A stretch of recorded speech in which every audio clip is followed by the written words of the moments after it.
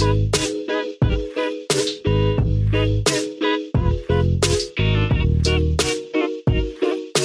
guys, welcome to the Fitness and Lifestyle Podcast. I'm your host, Dan Kennedy, and you've tuned in today because you're sick of trying every fad diet under the sun and training yourself into the ground without seeing any results. That's why I'm here to share the most effective ways to eat and train for sustainable and long-lasting results. What's up guys, welcome to the episode, the first one of 2018. Happy New Year.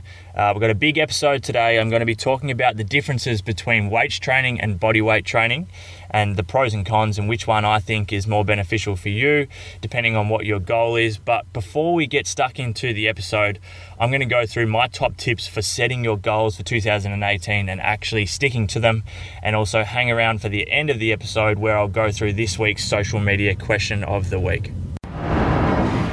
All right, goal setting. Firstly, I think the most important aspect of setting goals is to go back to last year, see what goals you set for yourself, and ask yourself, did you achieve them? So reflect on what you set out to achieve last year. And if you did, fantastic. I hope you set bigger and better goals for this year. But if you didn't, how come? What was the reason you didn't achieve your goals? Was it something under your control? Was it out of your control? And I think reflection is a big thing when it comes to resetting your goals or what you'd like to achieve moving into this year. Now, when I set goals, there's a number of boxes that I like to tick, and I think that this will be hugely beneficial for you, and it may be something that you're not doing. The first thing I like to tick is to make sure that I am visualizing my goals or able to see them every single day. So for me, I write them down every single morning. I put up a post on my Instagram the other day at DJK Fitness where I showed my diary from 2017, and I actually showed you guys where I wrote down my goals every single day and I meditated for 5 to 10 minutes. Now, even if it's not as beneficial, I'm not too sure whether or not writing down your goals is more beneficial than just looking at them. So you may have them stuck up on your fridge, behind a toilet door, at your desk at work, or whatever it may be. But I found for myself, it was very beneficial to write them down every morning just to make sure I'm aware of what I'm out to achieve and to make sure that my actions for that day are aligned with what I want to get out of the year and out of the day. It might be weekly goals, monthly, 6 months, 12 months, might even be 10 years. But just making sure that I'm staying focused and staying on track. So here's my tips to make sure that you set realistic goals this year, or goals that are going to allow you to push your boundaries, set new limits, but most importantly, achieve them. First thing is be specific about what you want to achieve. Secondly, tell people close to you about your goals. I think that's a big one, making sure that you stay accountable. Third thing, I don't know if thirdly is a word, be realistic. Set big goals, but have a step-by-step plan of how you can actually get there. So I'm a big believer of setting massive goals, and goals that don't scare you probably aren't big enough.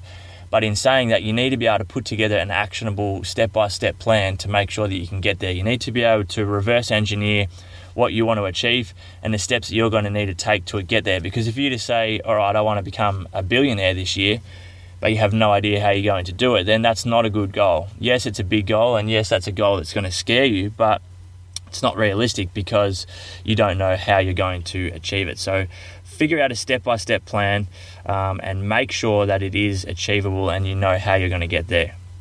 Next, write them down every day. Now, I went through this before. It may not be every day for you, but just make sure that you can see your goals daily. Next thing, put some actual thought into them. You really need to care about it, guys. I see a lot of people at the start of every year posting up their goals or saying they're doing goals, and a lot of the time it's just because they feel the need to set goals. They feel the need to write something down or come up with something outrageous because it's the start of the year. If it doesn't mean anything to you, then you won't stick to it and you won't achieve it. Next thing, set small goals along the way. I think this is really important, and following this is to celebrate small and big wins. I think if you've got a major goal or an end goal, then there needs to be small things along the way that are achievable, whether it be weekly or monthly. And when you do achieve them, celebrate them. It might be something as simple as just recognizing it and talking about it with a friend. You might go out for dinner, you might go on a shopping spree or something like that, but you need to be able to recognize that you are doing well, that you are on track, and that'll help you stay focused and stay on track for the major goal in the long term or in the long run. Next thing is stay focused, and I think this comes back to being able to see your goals daily, focusing on what you need to do that day and making sure that your actions are aligned with your goals. This is a big thing. Next thing, consistency is the key. This is something I'm massive on. This isn't just to do with health and fitness. This is work. This is family goals. This is anything. Consistency is always the key. It's very easy to get hyped up with some motivational videos, or you might listen to a podcast or see someone else achieving their goals and be really pumped to smash yours for 2018. And then that might last for 10 days. It might last for a couple of months. But if it's going to eventually wear off because you don't have anything you're focused on, or you're not consistent with your actions each day, what I like to tell my clients is do the small things well every single day, and that'll equate to some big achievements in the long run. Next thing, surround yourself with the people you want to be like. Now, I actually am a massive believer in the saying that you are the product of the 5 people you spend the most time with. I truly do believe this. So surround yourself with good people that are on the same path as you are. And if there's people in your life that are toxic or that are trying to pull you down because you're doing bigger and better things than they are, then you have to make that hard decision to let them go, or to spend less time with them, because ultimately that's going to have a massive negative effect on what you're out to achieve yourself. Listen to more podcasts and audio books. You'd be surprised. Sorry guys, if you can hear something, that's actually an aeroplane just flying above my head at the moment. I'm on holidays with the family and I'm recording today's episode in the car, because that's where the best sound quality is, and we're actually staying right near an airport, so you'll hear a few jumbo jets throughout this podcast episode today. But listen to more podcasts and audio books. I think you'd be truly surprised at how much you can upskill and learn by listening to podcasts and audio books every time you commute to and from work. It might be when you get a spare hour in the morning or in the evening. It could be during your lunch break at work, but not everybody has time to sit down and read for 10 to 20 minutes per day, or for half an hour a day. So there's a lot of time we do spend commuting. I know myself, even though I live close to work, a lot of my day is spent in the car, in the morning, in the evening, if I have to go to and from clients. And that all adds up over the span of a day, a week, a month, a year. So if I'm listening to podcasts and audiobooks, there's so much that I can be getting out of those trips, where if I wasn't doing that, I'd probably just be listening to music.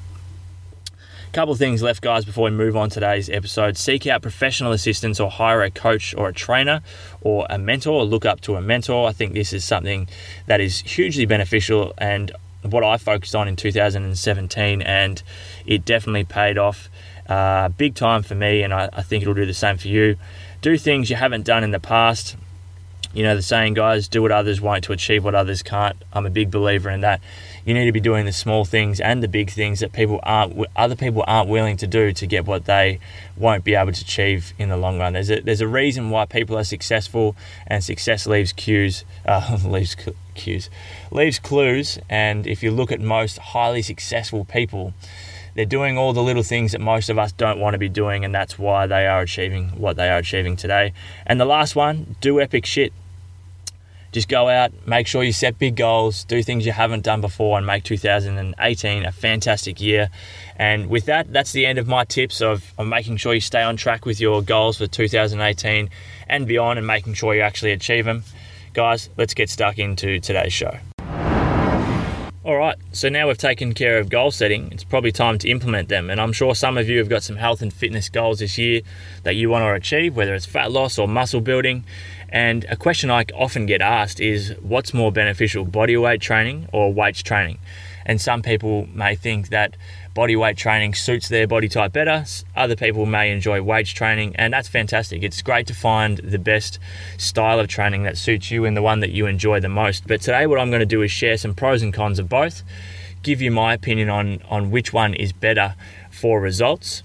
And then I'll leave the decision up to you, whether you would like to go with body weight or weights training, and you'll get to hear my answer to all of this as well. So if muscle building is your goal, guys, and we know that progressively overloading the muscle is essential for growth and strength gains. Now, to do this, you need to be using either more weight, more sets, more reps, or slowing down the tempo on your exercises. This can be easily done using weights, whether it's dumbbells, barbells, machines, medicine balls, or kettlebells. The list goes on. There's so much different equipment these days that you can use to overload the muscle. Now, progressively overloading using weight or body weight training is a lot harder, as the only options are to either perform more reps, slow down the tempo, or increase the difficulty of the exercise. So let's say, for example, we're talking about a push-up. There's a number of progressions that you can use to make it harder. You may start on your knees, then you may go to your toes, then you may elevate your feet.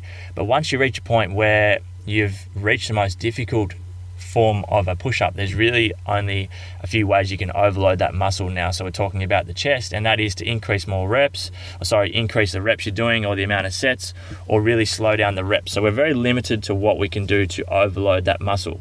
Now, on the other hand, if fat loss is the goal, then energy expenditure is essential. We know this. We need to be in a negative energy balance if we want to be losing weight or losing body fat. So both body weight training and weights training can give you the desired outcome here.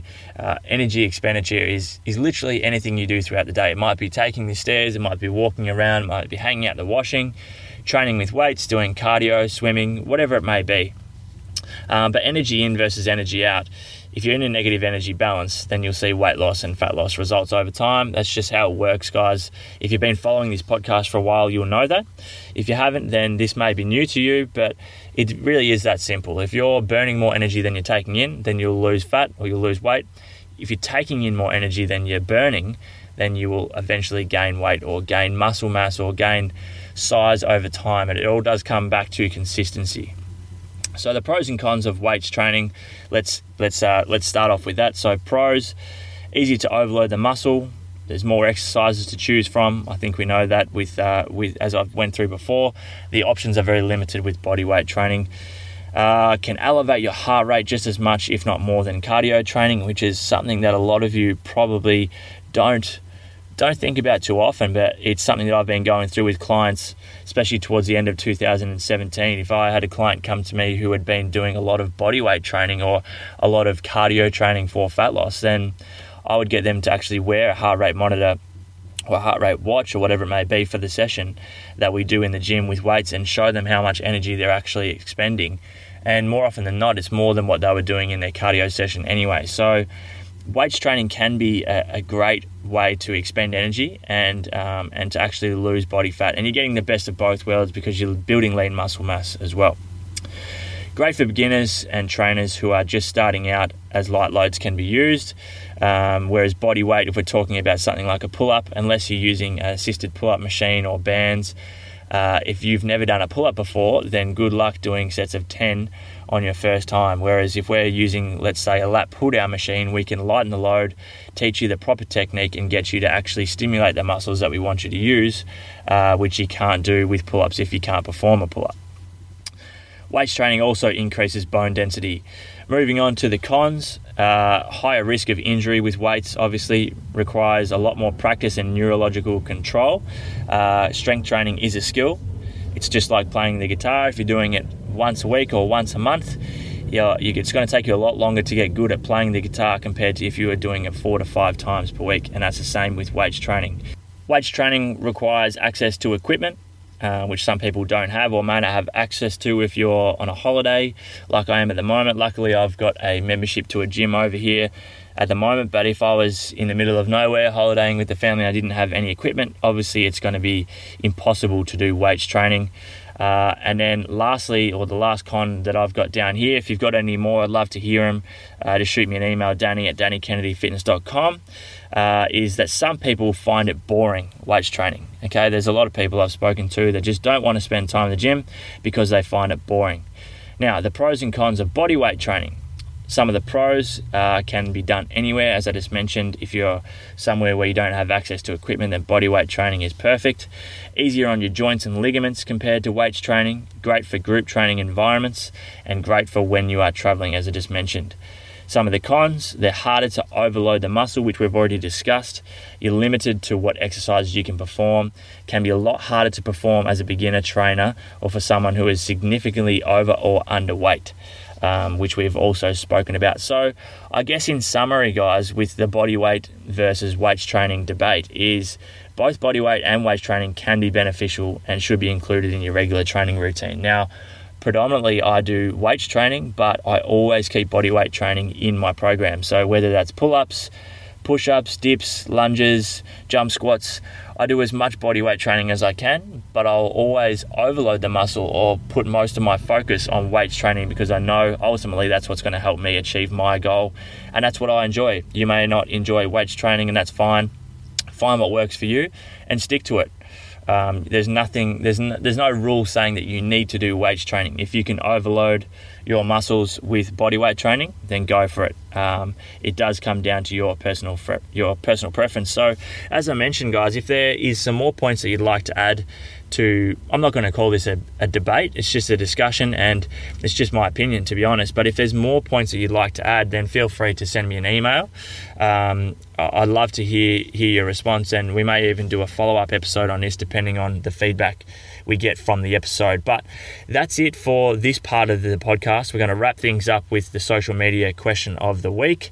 I hope you've enjoyed the episode so far. Stick around because you'll love the answer to this question that I got through Instagram just the other day.